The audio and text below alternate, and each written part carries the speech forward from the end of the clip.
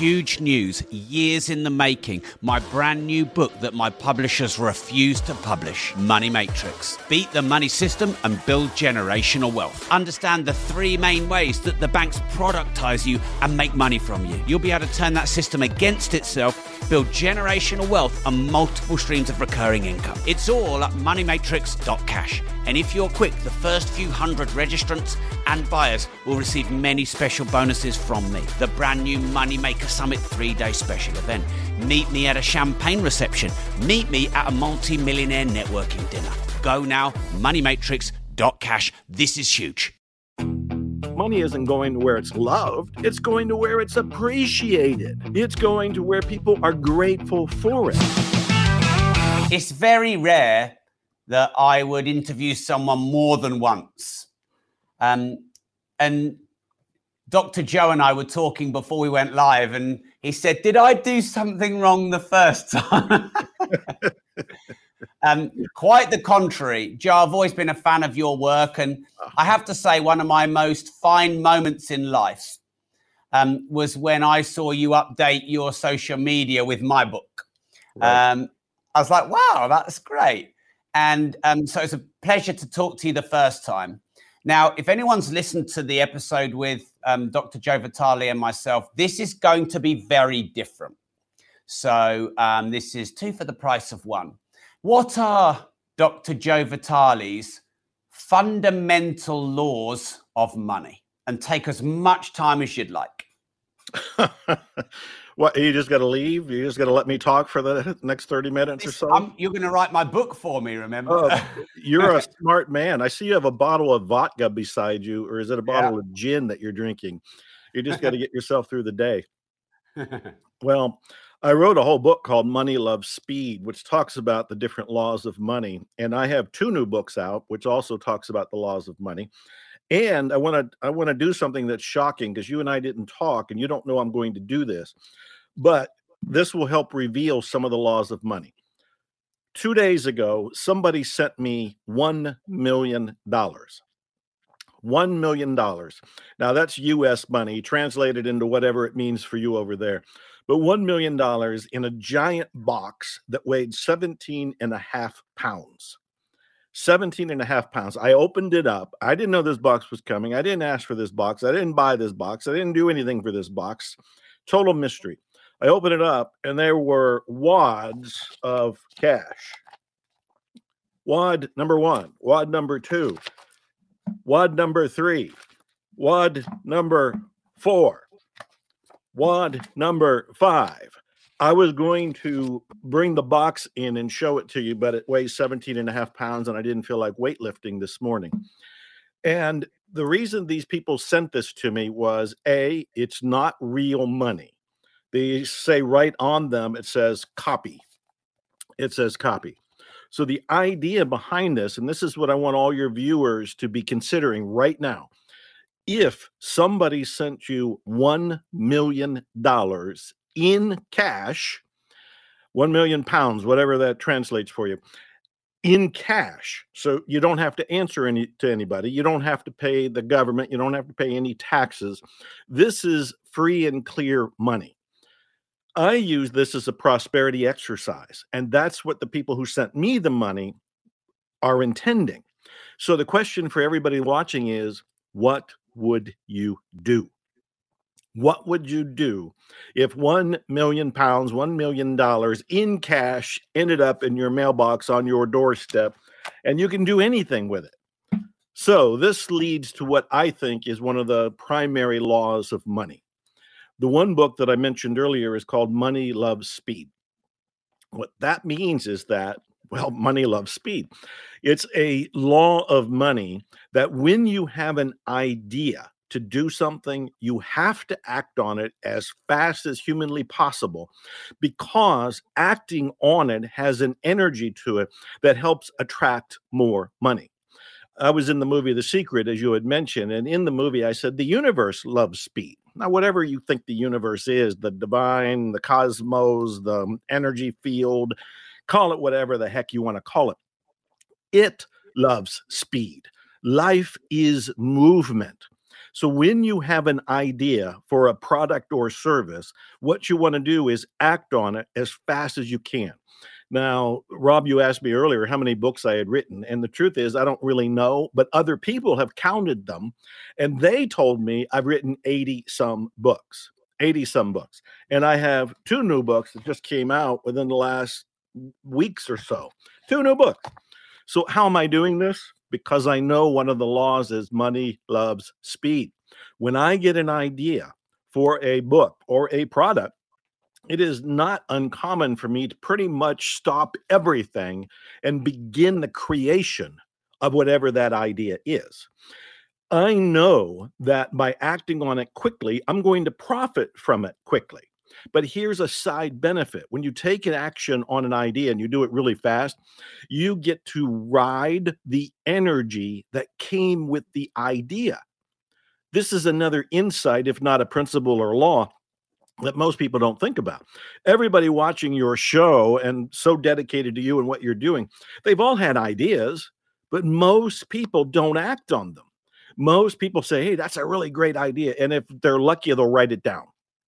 But if they go back to it weeks, months, years later, and they go, oh, yeah, there's that idea I had.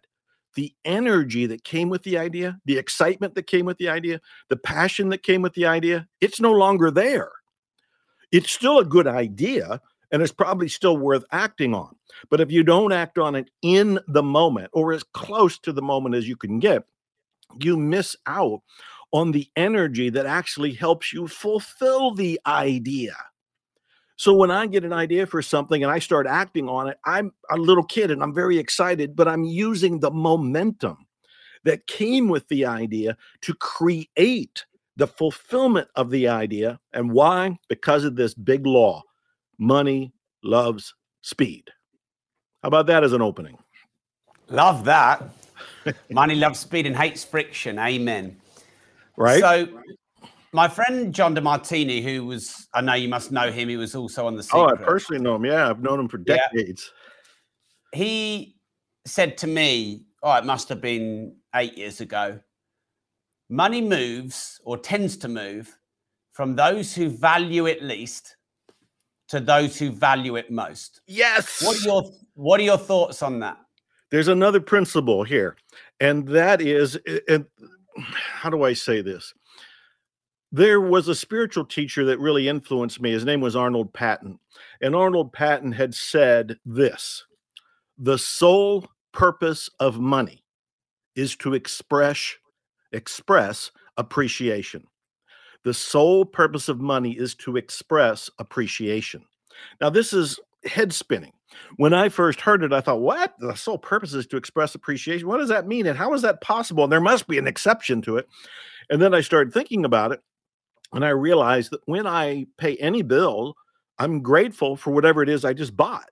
I'm a car guy, and if I'm writing a check for a brand new car, it's like, I'm kind of grateful to have this car.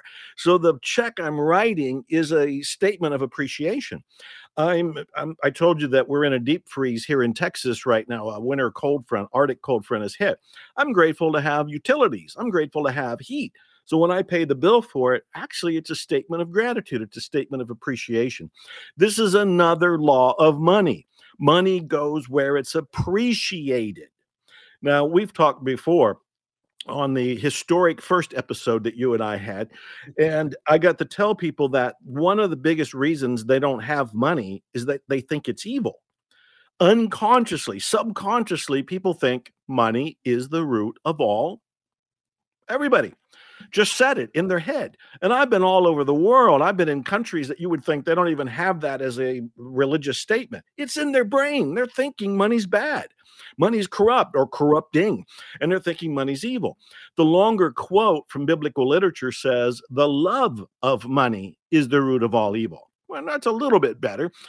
What I'm pointing out and what Arnold Patton is pointing out, and I think what John DeMartini was pointing out, is that money isn't going to where it's loved. It's going to where it's appreciated. It's going to where people are grateful for it. The really wealthy and well-adjusted people that I know, and I hope I'm one of them, we don't love money. We appreciate it. We use it. We leverage it. It's almost like a scorecard. It's almost like playing the Monopoly game that's so famous, but only with what's called real money. And how is it real? When I held up all of this money to your viewers, they're probably going, oh, that's just play money, because it's not in pounds, it's in dollars. For me, it's relevant because I was trained, I was brought up to value the look of this as dollars. But when I was in Russia, they gave me their money and it was like, this isn't real. When I was in Poland or Italy, they gave me their money and I'm like, that doesn't look like real money, because it didn't relate to how I was brought up. So it isn't a matter of the money. It isn't the paper and the coin. It's our appreciation and use of the money that makes the difference. So I would say John DeMartini was right. And of course, Arnold Patton was right. It's a law. The sole purpose of money is to express appreciation. There you go. Boom. I've just written 5 new questions off of that one. Warren Buffett famously said, if you don't make money while you sleep, you'll be working until you die. What are your thoughts on that? Well, I would agree. You know, I started work when I was 5 years old, and most people don't believe me, but it's a true story. My father was a trackman on the railroad, and he was a foreman for laborers, and he took me to work with him when I was 5 years old, and I thought, wow, cool, I'm going to work with my dad. I didn't know he was putting a pitchfork in my hand and a sledgehammer in my hand and teaching me how to do labor. And I knew early on, even though I was 5 and I was confused, I kept going and I kept hating it because I was only paid for the labor and the hourly rate. There was nothing more. Now, of course, as a 5-year-old growing up to even in my 20s and 30s, I didn't know any better. But when I learned about entrepreneurship, I thought, wow, this is cool. You can have multiple ideas. You can have multiple streams of income. You can have money that's coming to you while you are on vacation, while you're sleeping, while you're drinking, while you're eating, while you're making love, whatever the heck you want to be doing. I like that approach a lot better. And I remember when the digital world was coming into being, and I'm considered one of the pioneers of internet marketing only because I was there at the right time and kind of stumbled into it.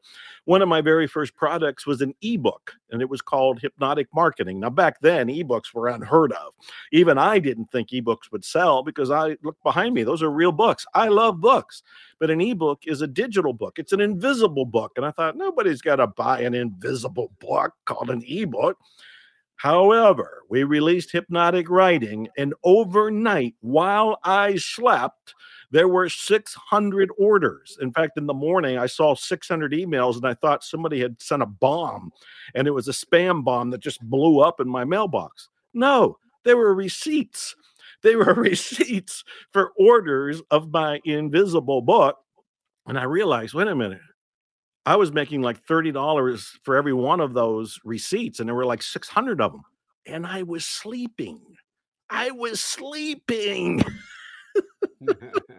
I still giggle today because I'm thinking, oh, what a wonderful world we live in when we're able to create these opportunities and to have money come to us no matter what we're doing. I, of course, have been spoiled by the internet now, and I have hundreds of products and 80 books and coaching programs and online programs and digital this and digital that, all because these are spider webs that go out into the universe, and they're bringing more income to me. So virtually, I don't really have to do anything. I mean, I like doing what I'm doing, which is another principle. Do what you love. I love doing what I'm doing, but I don't have to. The money's still got to come in, sleeping or working or whatever the heck it happens to be. So I agree with Warren. Joe, the Secret discussed the law of attraction. So how does one attract money? Well, there's two key things to keep in mind in order to attract money or virtually anything else. The first is to be at peace with money. And this goes back to what we were just talking about, where most people think money's bad or it's evil or it corrupts. You're not going to attract it if you think it's bad. And you just think to yourself, if I think that it's a bad thing, it's going to hurt me in some way, do I really want it? You're not going to attract it. You might sit there and say, yes, I'm going to attract new sales. I'm going to attract the profitable business. And you can say that all day long. But in your subconscious mind, if you think money's bad or money's evil, you've just put up a wall.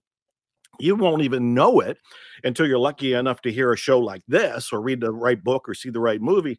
And then you'll realize, wait a minute, maybe I'm doing it. Maybe this is a form of self-sabotage.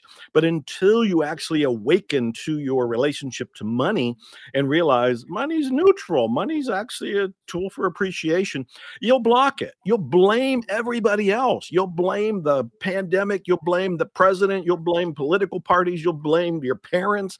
You'll blame the economy. You'll blame somebody. But you won't realize that all of that is pointing away from you. And where the issue needs to be is you need to make peace with money.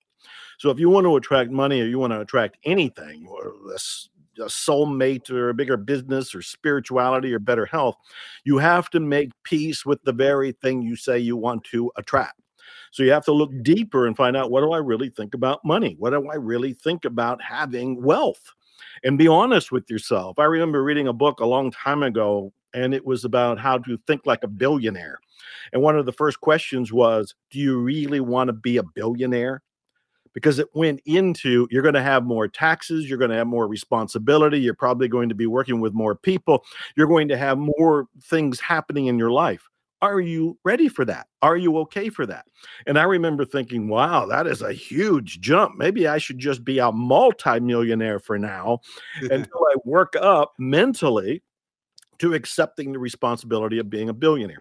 So that's the first level of attracting something, is you got to make peace with it. So make peace with money. I can talk a lot about money. Money in and of itself is nothing. It's actually just as valuable as this fake money right here, because it's just paper. It's just paper. We agree to what it means. The second thing we need to make peace with in order to attract what we want is our sense of deservingness. And this is a big issue because most of us don't really look at this, but I'm talking about your sense of self-worth. Virtually everybody feels they're less than. Virtually everybody feels like they're not enough. They're not good enough. They're not wise enough. They're not smart enough. They're not financially savvy enough. They feel they're lacking in some way, shape, or form. By extension, they may feel like they're not lovable. They're not likable, that there's something wrong with them. Everybody goes through this as part of the personal development as we're growing. Because I had been homeless at one point, and then I was in poverty for a good 10 years, my sense of deservingness was flatlined.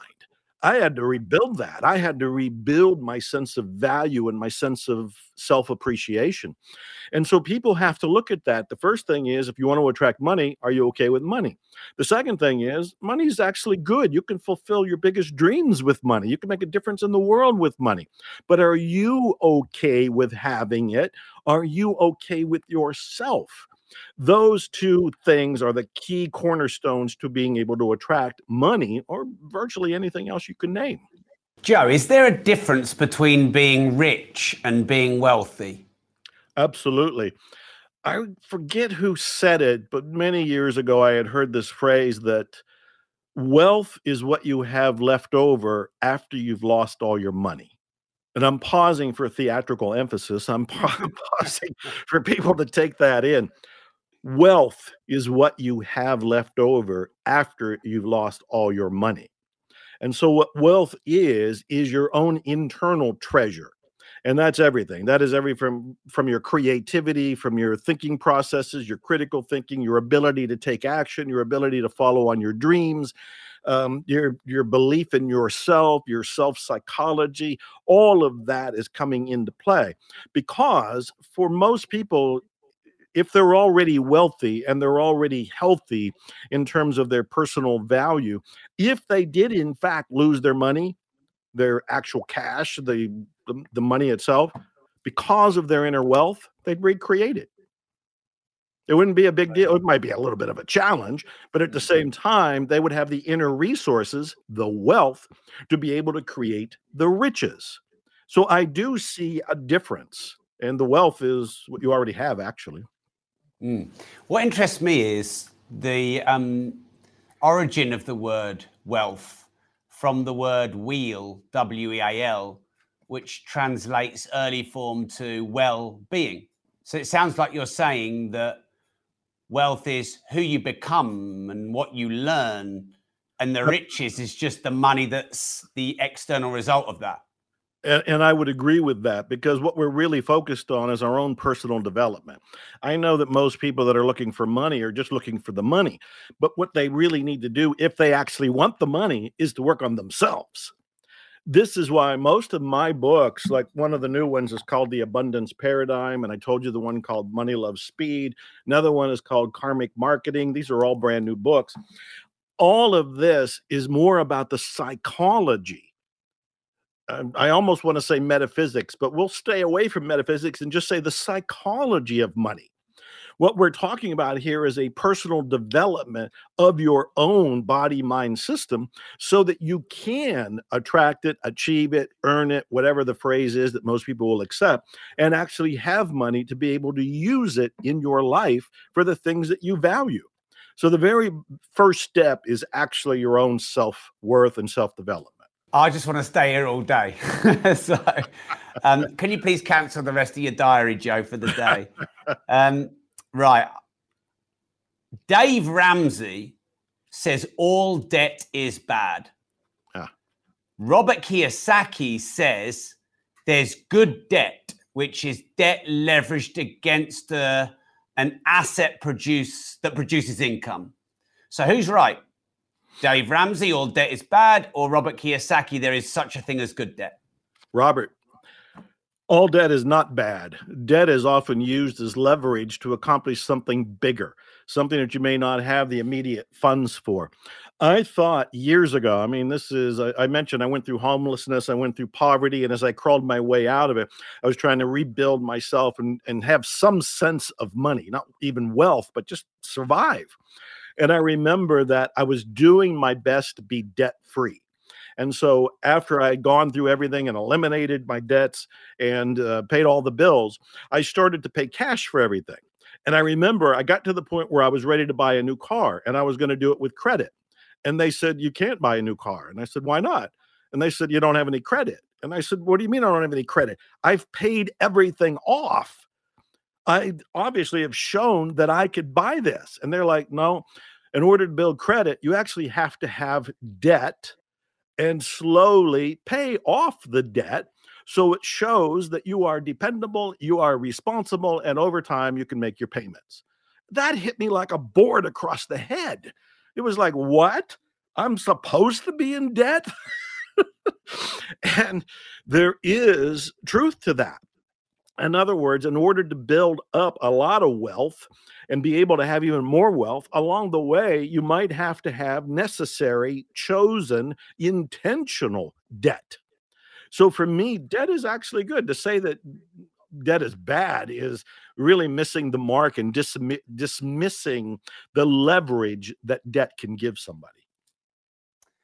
My business partner just walked into this studio, and about an hour ago, I was doing a live event, which he completely dismissed the fact that I was, walked straight in and gave me a piece of paper to sign. And that piece of paper was the final signature for a $15 million loan that we're getting on a $25 million real estate complex. Wow. So I have a $15 million loan so I can have a $25 million real estate complex, which will probably pay gross I'm trying to convert it into dollars, 1.5 million gross income a year. So I agree with Robert Kiyosaki and Dr. Joe Vitale on that one. Well, that's good. I don't want to get in an argument with you. Of course, one word of warning is you got to make sure you upkeep that asset. And of course, I have a debenture and charge and restriction and all sorts of other personal guarantees signed against these debts. So I just want to give a little bit of a warning to people to manage debt wisely. So thanks, Joe.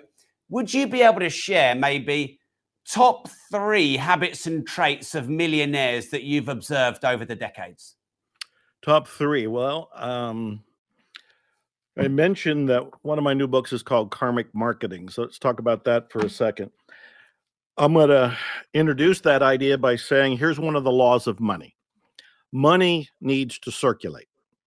Money needs to circulate. Stuffing it in your mattress doesn't help you, and it doesn't help the world. Any sense of hoarding it is actually scarcity thinking. And I said earlier that a whole lot of what I teach is psychologically based. And so I invite people to look at, if you're holding on to your money, you're not investing it, you're not spending it, you're not saving it, you're not somehow leveraging it, then you are acting from a scarcity mindset. And this is very important, whether they think the law of attraction or the secret or any of that is mumbo jumbo and woo woo and not real.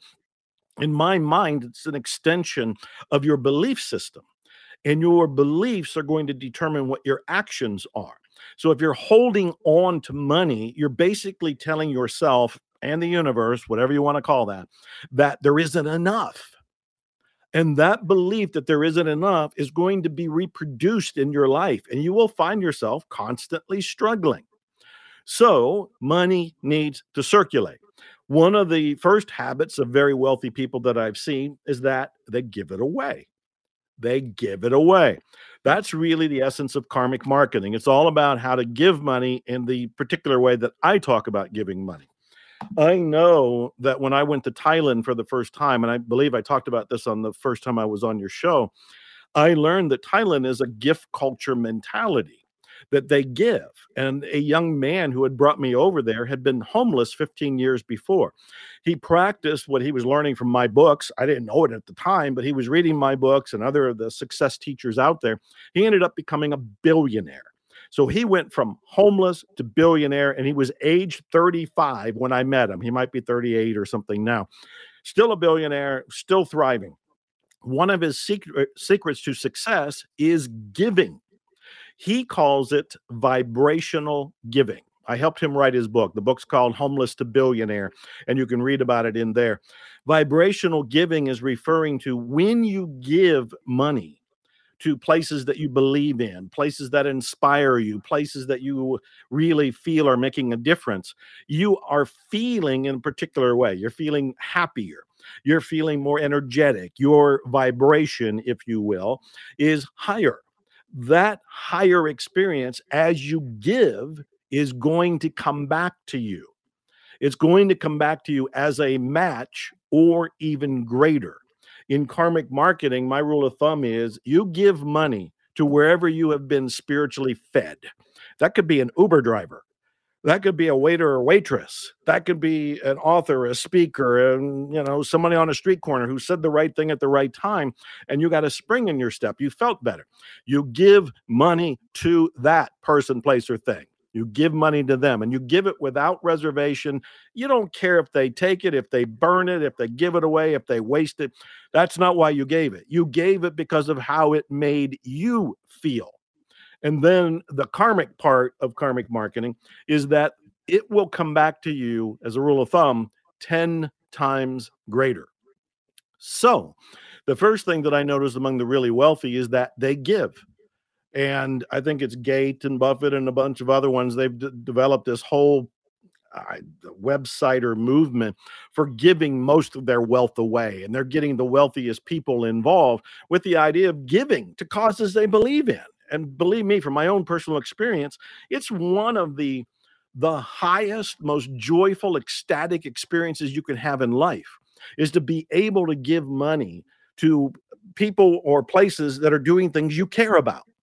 That is more valuable than actually getting my next book out or appearing in another movie or whatever it happens to be.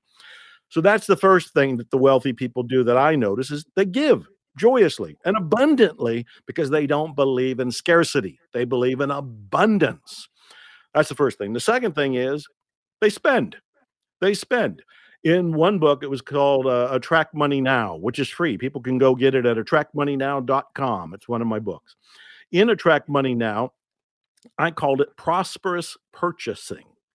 And prosperous purchasing is referring to the idea that when you have a feeling to buy something, you're standing in front of a new suit or a new dress or a new car or a watch, or you're standing in front of, I don't know, a purse, and you want it. And you you want it and you have the desire for it and you have the funds for it. Because this is where I say I'm not encouraging you to go into debt to buy this indulgence, but I am asking you to reflect on how you're feeling right now.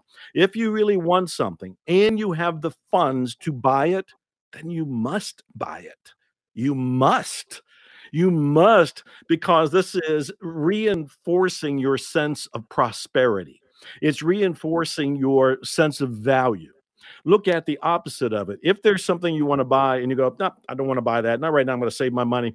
Maybe another day, another time.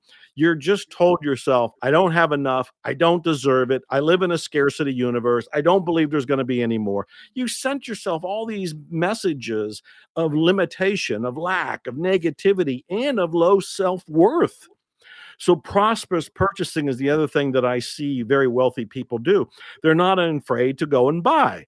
Now, they'll probably buy in a way that hopefully will make them more money because of the purchase, but I'm not even going that far. I'm saying the first thing that they do is they give money. The second thing that they do is they spend money. And the third thing that they do is invest money. And the investing is a whole nother conversation because of all the rules and so forth that you need to think about with it. But I'm in favor of investing in something you truly are excited about, you truly believe in, even when it seems like this is a roll of the dice. I'm not sure it's going to really work, but your heart, your gut, your intuition, everything is saying, this is where I want to dabble it with. So that's a mouthful, but those are at least three things. I love it, Joe. I'll tell you what we'll do now for a bit of fun. Normally I do the quick fire round at the end, but the reason I want to move it to now and then we'll do some of the other questions a bit later is by the time you finish, you'd have answered all my quick fires and ruined the end. So we're going to now do a quick fire. So usually the quick fire answers would be about 15 seconds. You obviously can take however much time you want, but usually it's about 15 seconds. Okay. So, Joe, does money grow on trees? Yes, it absolutely grows on trees. That's one of the things I wrote about in my book, Money Loves Speed. It's a fallacy to think it doesn't grow on trees because it's a statement of limitation. There are cultural beliefs out there that prevent us from having more. And one of the ones almost all of us heard growing up is, oh, we can't buy it. Money doesn't grow on trees. Bull. You're using that as an excuse not to go for what you actually want. So I'd rather just say money does grow on trees. Actually, this is paper. What is this? This was formerly a tree. The Bible says that the love of money is the root of all evil. Is that true or false? I would say that's true, but what we're talking about is a negative love. It's almost like it could be reworded to the worship of money is the root of all evil, because our passion is misplaced at that point.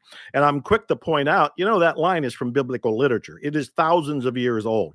It has been translated, paraphrased, retranslated. We don't actually even know what the original statement was. It could have been, hey, the love of money is the remedy to evil. I don't really know. But if we just take what's already there, I would say no. What we want is the appreciation of money. The worship of money is just going to hurt us.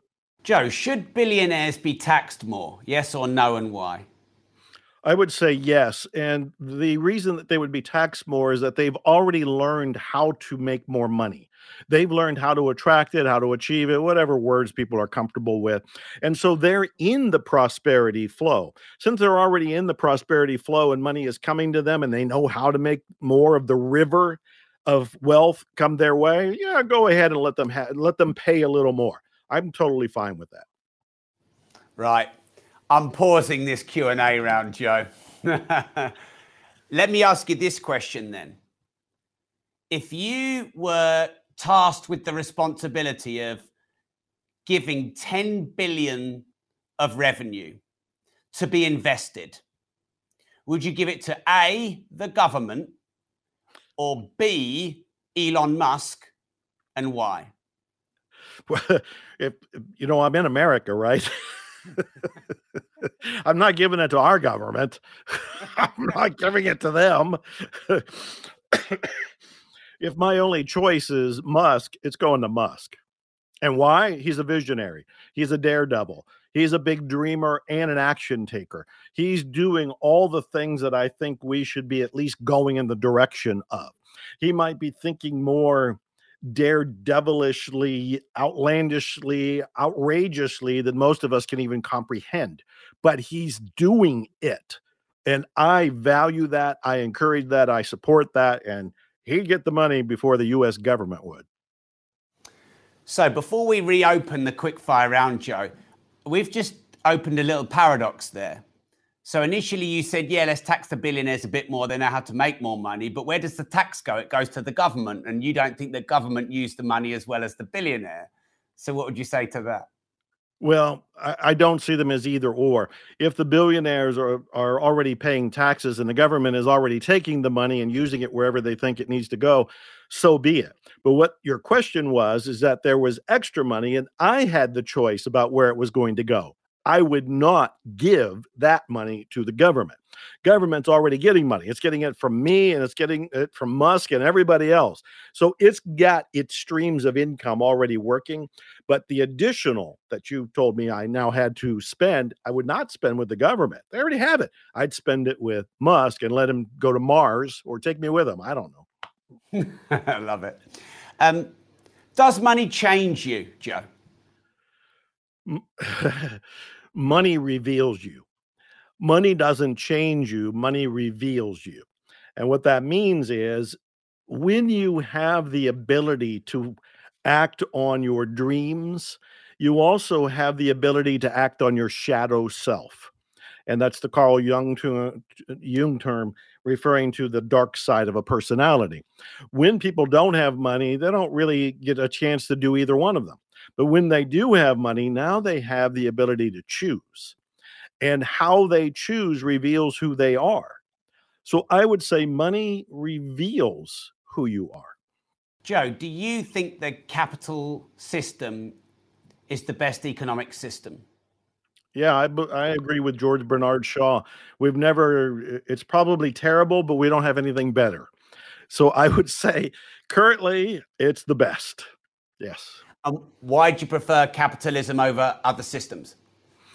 This enables creativity, it enables freedom, it enables empowerment. Let me give you an example.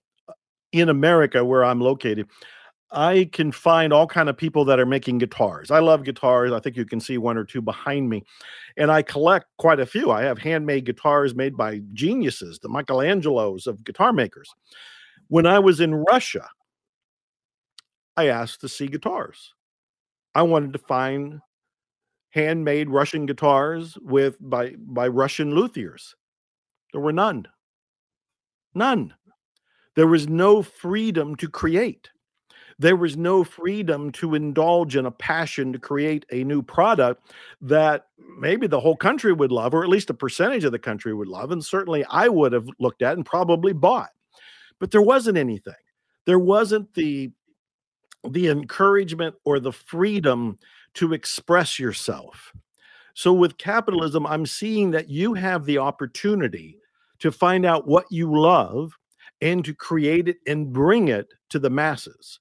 And that ability to share your heart is healthy. It's healthy for you. It's healthy for other people who indulge in it. And it's healthy for the economy. So in my mind, yeah, capitalism is the best, but it's also developing humans. We get to find out what our skills are and perfect them and sharpen them because of that. Joe, do they teach enough about money in schools? No, they don't teach anything about money as I remember. I just turned 68. When I think back to growing up in grade school, junior high, high school, right now, I don't remember them ever talking about money. I don't remember it at all. In college, you can take elective courses on economics, but that's not even on what you and I talk about. That's not in your books. That's not in my books. And it certainly didn't talk about the psychology of money. It certainly didn't talk about the metaphysics of money. If anything, it was the bottom line. Here's to add up the numbers kind of a mentality. So the answer is no, nowhere near enough. Why do many people hate rich people? Couple reasons. One is they're jealous. One is inside themselves, they secretly want to be what they're not. And I relate to this because when I was going through the poverty experience and I'd look at wealthy people, I was mad. It was like, why the hell is that guy driving down the road in a Rolls Royce or a Mercedes and I didn't even have a car? Where's the fairness in that? As time went on and I kept working on myself, I realized I need to be inspired by that guy driving down the road, not jealous of the guy driving down the road. So I would say at a very core unconscious level, there's a sense of jealousy there. And of course, we can look at how we've been programmed. Virtually all the bad guys in major movies are wealthy. Corporations are always bad. The media reinforces the idea that the wealthy, the very successful, the very rich are actually the bad guys. And that's not true. It's not true at all. There are examples of it, but it's not across the board. And yet, if we watch the media and we listen to the news, we unconsciously get programmed to think they're all bad. So when we see rich people out there, some of us will conclude, oh, he must be an ass. He must be doing, or her must be doing something evil. So instead of being mad, I think we should awaken and be inspired. If you could have either 1 million in cash, I already do. Right. Or 1 million engaged fans on social media, which would you choose and why? Oh, that's a good question. My gosh. I think I would go for the cash. I would go for the cash because I can leverage that. I can leverage it in some of the ways we've been talking about, whether it is giving, investing, spending. And the social media stuff, I'm stumbling around. I've got quite a few followers. Facebook, I got 500,000. Instagram, a couple 100,000. But I don't really know these people. It's like having friends on Facebook. On my personal Facebook page, I'm right at 5,000 friends. I might know 5 of them. It's not real. And so a whole lot of social media to me is deceiving and illusionary. So I'm probably not skilled enough to know what to do with 1 million followers there, unless it's somebody like Kim Kardashian and I just start sponsoring products to the 1 million people and getting paid for the sponsorship. But just looking at the question, I would say, no, give me the cash. Give me the cash. Okay, right. So as we've been talking, Joe, and I've been listening to you, I've probably extracted out about another 6 or 7 questions, completely just out of our discussion. So can you please explain what karmic money is? Well, you might be referring to karmic marketing. Okay. Karmic marketing has been the secret of my empire. And I never really wrote about it before, talked about it. You'll find 1 or 2 mentions of it over the last couple of decades. And what it is giving. It is giving, usually of finances, knowing that in some way, shape, or form, it's going to come back to me. I give away a tremendous amount of products. I have 3 Miracles manuals. They're all free, miraclesmanual.com. I mentioned my Attract Money Now book. It's free, attractmoneynow.com.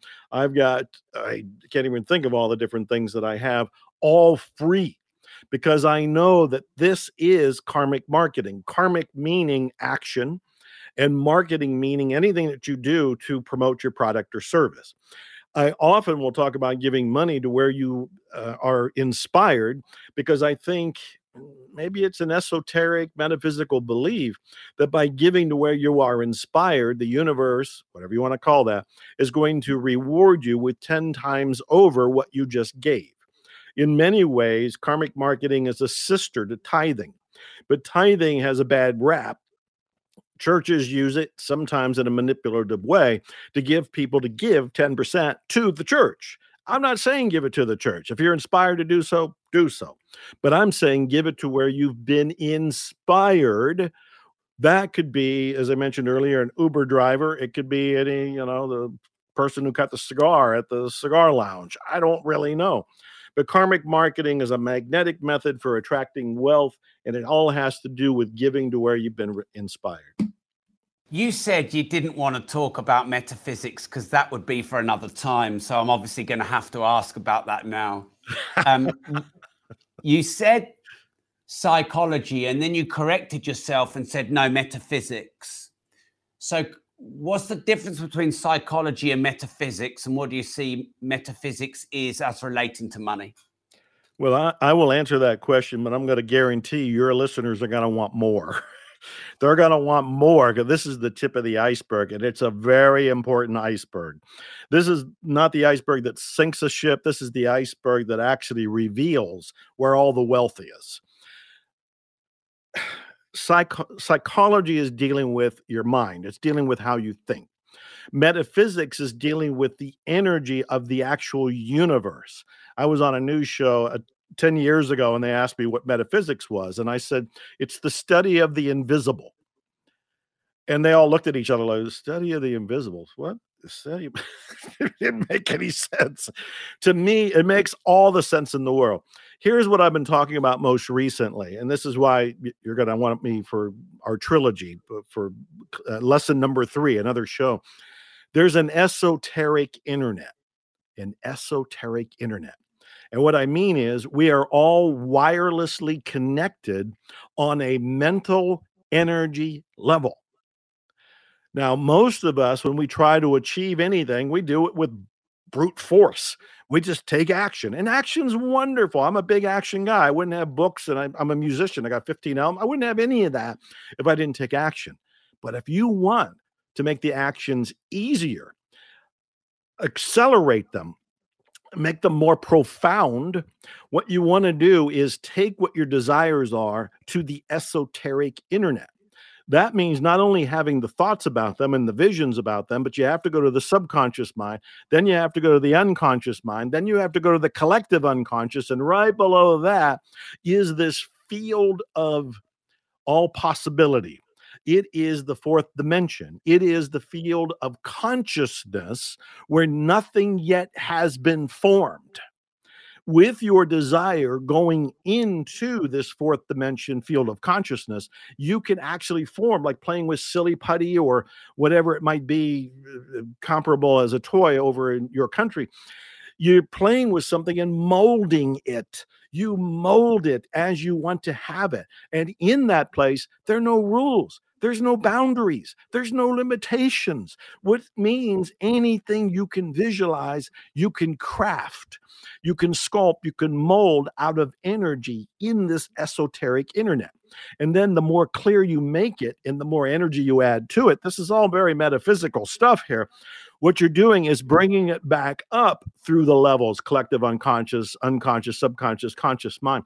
As it's going through there, it's going to find the people, because we're all connected on that energy level, and the collective unconscious connects all of us. It's going to find the people to enable you to manufacture that idea. And they'll come as surprises. They'll come as synchronicities. They'll come as unexpected. You turn the corner, you get a phone call, you'll go to a bookstore and a book will fall off the shelf. There'll be something uncanny that takes place because this is all happening on an energetic level, but not an unconscious energy level, a energy level that has consciousness. This is the esoteric internet. And I'm telling you, it is where you create miracles. This might be where Musk goes to think about, oh, I'm going to send a car to Mars. Where did that come from? I don't know, but he also did it. So that's the beginning. Well, maybe we'll have a part 3 to go through that and in one entire episode. Exactly. Joe, how do you think money's changing now that we've moved from cash to electronic to digital to crypto money? I don't know. My honest answer is I can't see that far. So right now my answer is I don't know. I'm here for the ride. Are you interested in crypto? Do you own crypto? Is that a space that you... No, I started to try to understand it a couple of years ago, and I was getting confused. And then the people I was listening to seemed a little bit shady. And so I thought, I'm just going to step aside until there's more clarity around this. So at this point, no, I mean, hey, I like cash. Lots of it. Would you rather have the top of the range Tesla given to you or the equivalent in Tesla shares given to you? The Tesla shares. I have watched Tesla since they built their Roadster decade and a half, whenever it was. And I actually tried to buy one. I was on the list with George Clooney. And being in Texas, the Tesla folks talked me out of it. They said, we couldn't service your car. We don't have anything set up. And I think they're still there. As much as I marvel and admire and applaud what the company is doing, and as much as I'm a car guy, I don't want their car. Not right now. But I would take their stock. What do you say What do you say to the people who are skeptical about the law of attraction? I don't blame them for being skeptical because the law of attraction is so little understood. I want them to look at the reality that what they have in their life may be coming from what they're subconsciously thinking. And by extension, if they look at the people that are around them and ask, what are these people thinking? Most likely, they're close to what you're thinking. This, to me, is the proof of the law of attraction. You're attracting into your life the people that are comparable to what your mentality is. But we don't think about that. See, the law of attraction works with groups as well. When I was in Russia and there was a guy there who said, I want to believe in the law of attraction. But there's a whole camp of believers and there's another whole camp of critics. And I said, have you ever noticed that the camp of critics all think alike? You ever notice that the camp of fans of the law of attraction all think alike? They're proving the law of attraction by the very groups they're in. So I gently urge people to look a little deeper and understand the law of attraction on a more deeper level. Which of the following statements, Joe, do you think is most true to you? The more you learn, the more you earn. Or the more you unlearn, the more you earn. They're both true. They're both true. For me, though, I have to interpret explain what I'm interpreting. The unlearning to me, I think that is the foundation of what I'm teaching. I'm asking people to unlearn what they were brought up to understand. For example, when I was growing up, my father said, the best way to double your money, fold it over, put it back in your pocket.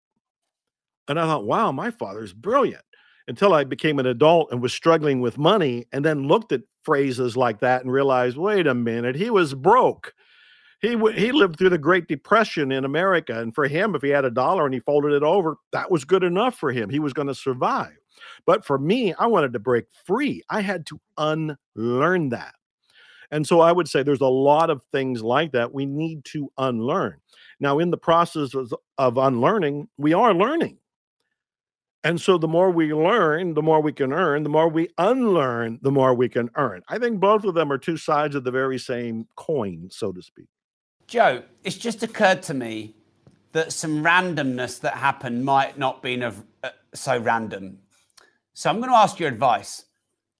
So someone took £125 out of my drawer a few days ago.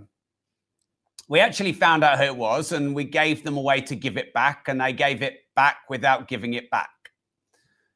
And then 2 days ago, someone gave me £170 because they'd sold something for me on eBay, and I've immediately lost it. So in a week, I've had £125 nicked off me and I've lost £170. So I'm not doing very well on the law of attraction. What's the universe trying to tell me? So here's what I would do if you and I were one-on-one coaching, and we're doing this live. So I'm just putting you in the hot seat and you're the one who brought it up. Yeah, so I would say, what does it mean to you? What does it mean that these two incidences came up? And what would you say? Well, the first thing I thought with the 170 quid is, well, someone who's found that is probably quite happy. And 170 isn't a lot to me. And it's a bit annoying because it's cash and you don't get much cash anymore. So like a fiver is worth a lot more than actual cash. But the first thing I thought, I thought I should be more careful. And then I thought, well, someone's going to do all right out of finding that £170. That was what first came to mind. Okay. Well, those are positive insights. What I teach is the meaning you give an event is the belief that attracted the event. I'm pausing so that sinks in. The meaning you give an event is the belief that attracted the event. It is. I think, Joe, if I could answer that. Yeah, go ahead. I think I thought to myself, I should probably be a little bit more present and careful because I got handed the cash and then I was distracted and I don't know where I put it. And then I just chuck money all over the house, chuck it in a drawer. I've got cleaners, I've got my kids. And so I did think I should probably be a bit more present when I'm receiving money. Thanks, right. But that was also a thought. And that's a wonderful thought. I wrote in my book, The Attractor Factor, that once you get the lesson, you no longer need the experience. And what that means is if the lesson and the belief for you was, I need to be more present, I need to be more aware, I need to be more conscious in the moment, especially when around money, you just got the lesson. That was the belief that created the experience so that you would have the lesson of being present. So now that you have it and you've announced it on the air for everybody, all your fans to see, I believe that you're done with it. I admire that you throw money all over the place. We have fake money all over the house now because I have $1 million.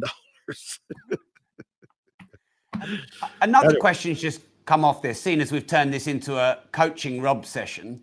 I already have a therapist, but you'd be a great one, Joe.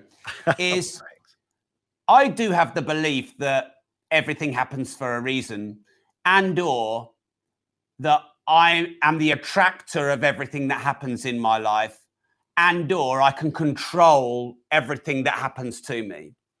But sometimes that becomes a challenge because is there not just sometimes chaos and randomness? Like, didn't I just lose the money because it was chaotic and random? And do we sometimes overthink when everything has a reason and we have to control and find the reason for everything that happened when there's a crazy big universe out there? Isn't it just sometimes random? That is a big question. And I'm going to say that life itself has no meaning. You provide the meaning. And that's where life gets meaning. It's very much the Viktor Frankl approach that man search for meaning. It's that we're searching for meaning and we think life is meaning and we're waiting for life to tell us what the meaning is. We're the ones that have to provide the meaning. For me, if you think of what I described as the esoteric internet and everything's bubbling from that field of consciousness down there, you can experience life however you want. You can say that it is chaos, and you will find evidence that it is chaos because it'll be self-fulfilling evidence. Whatever we believe, we can find evidence to reinforce it. So, do we want to believe that life is chaos? Or do we want to believe that we can have conscious control and at least co-create our life? I think it's more empowering for me to choose, oh, I'm a co-creator with life. I get to choose. I get to select. I get to take the actions. I get to create the momentum, and I get to choose how I think about all of this. So what you've illustrated is our ability to choose. Joe, I've got a completely random question. I love it. And this is the final one, because there's a bit of a war going on right now on censorship. At the moment, publicly and famously, where people are trying to pressure to cancel Spotify and Joe Rogan. And there's been artists like Neil Young and Joni Mitchell, etc., who some of them have offered ultimatums to Spotify, citing misinformation and disinformation. Others are just protesting peacefully by leaving. And now recently, the White House have come in and exercised a very veiled threat that Spotify should be doing more.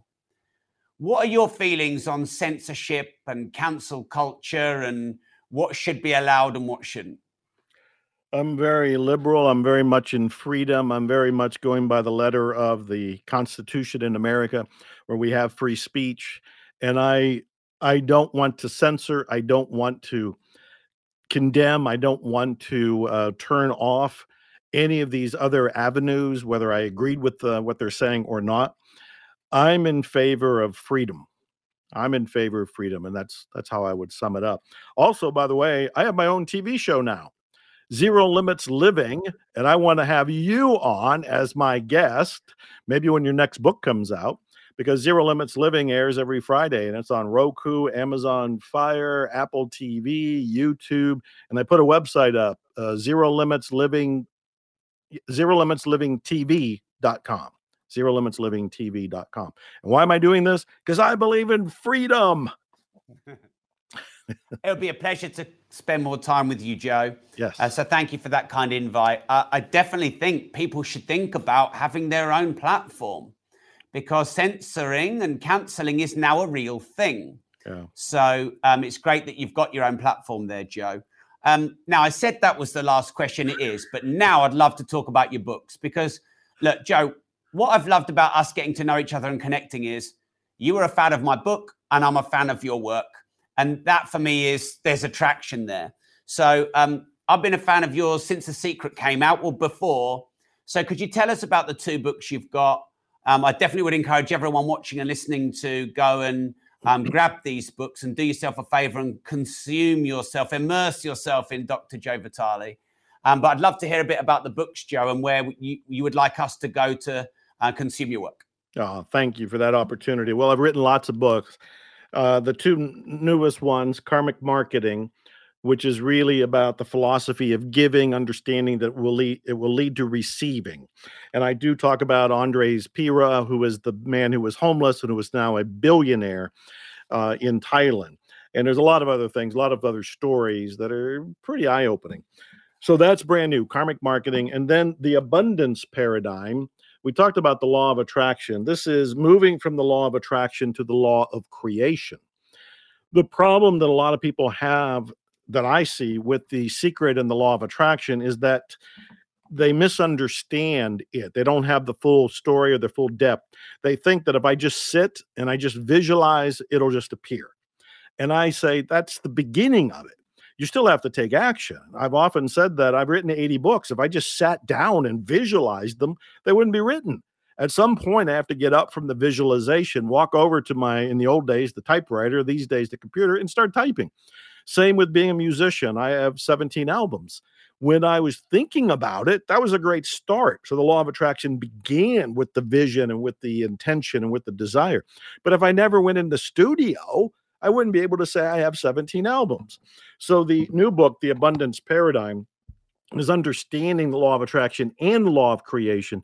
But more importantly, and I'll end by saying this, the abundance paradigm is about, instead of changing yourself one belief at a time, it's changing your entire mindset. So if somebody has the mindset that I'm struggling, I don't understand what Joe and Robert are talking about, I live in lack and limitation, that's all from a nest of beliefs. It's a mindset. If you can take that and shift it to the abundance mindset, instead of shifting one belief at a time, you kind of remove your head and put another head on. When you make that paradigm shift, now you live from the new world and experience the new world. That's all in the abundance paradigm. All these books are on Amazon and wherever good books are sold. Thanks, Joe. I'm going to slip another cheeky question in, seeing as we've been doing a bit of therapy for Rob via Joe. I've had this quandary now for a few years on the volume of books I should write. And, you know, inspired by people like you, who I believe have written over 80 books. And also I'm friends with Mark Victor Hansen, who's sold 500 million books and written hundreds. And he does a lot of them as collaborations. And so I look at people like you both and I think that inspires me, and I'd love to churn out a massive volume of work. And then I look at Malcolm Gladwell, and it's like one book every 3 or 4 years. And, you know, you look at musicians. I'm a bit of a metaler and I love Slayer, but they churn out so many albums. A lot of those are probably not as high quality because they're churning out so much. Where's that balance? If you were advising me, should I be writing 1-2 books a year or one book every 3 years? I'd be saying you would write a book when you feel passionate about the subject of the book. When I wrote my first book, it was 1984. I had no intent of writing 80 books. There was no, that was an impossibility. If anybody had ever even said that or whispered it to me, it would be like, it's not possible. It's not in the realm of physical reality, not writing 80 books. But you write the first book and then you look around and go, I got an idea for another one. You write that one. And then you stop and a little time passes and you go, I got an idea for another one. And before you know it, 80 books are written. So it's not a matter of just gutting or glutting the marketplace by flooding it with all of these books. In many ways, I've written too many. I've had my own fans say, Joe, can you slow down? We can't keep up. There was one year, a few years ago, I was pretty much the book of the month club because every month I had a new book come out and it was hard for me to keep up. It was hard to promote. It was hard for diehard fans to read every single one of them. So I'm not in favor of just coming out with a whole lot of books. In many ways, all you need is one. All you need is one, and then you leverage everything on that one. It's your promotion, it's your credibility, it's your product. You do everything with that one. But after you've done the one for a while and you've heard feedback from people, you might go, you know what? I didn't cover that enough in that book. Maybe I should do this next book and really talk about it. And now suddenly there's another book. Now, whether that ends up being 80 in a career or not will depend on you, your passion, what you feel like doing. But I'm not in favor of just creating an inventory just to have a whole lot of books. You don't need a one-man catalog. You start with one book. When you feel in passion for the next one, do the next one. Thanks, Joe. Where can we follow you? What's the social media that I'm the most active on? I post on Instagram probably every day. And that goes on Facebook and Twitter and TikTok and all these other ones. So I would just go to Instagram where I'm Dr. Joe Vitale, Dr. Joe Vitale, Dr. Joe Vitale on Instagram. I'm not hiding. People can find me on the internet. I got websites, I'm on Amazon, I'm on iTunes. Well, I was on Spotify and a whole bunch of other places. So I'm around. Joe, once again, this has been a real pleasure. Thanks for giving your time. I think you're amazing. Thank you. Oh, I loved it. Thank you. Anytime you want.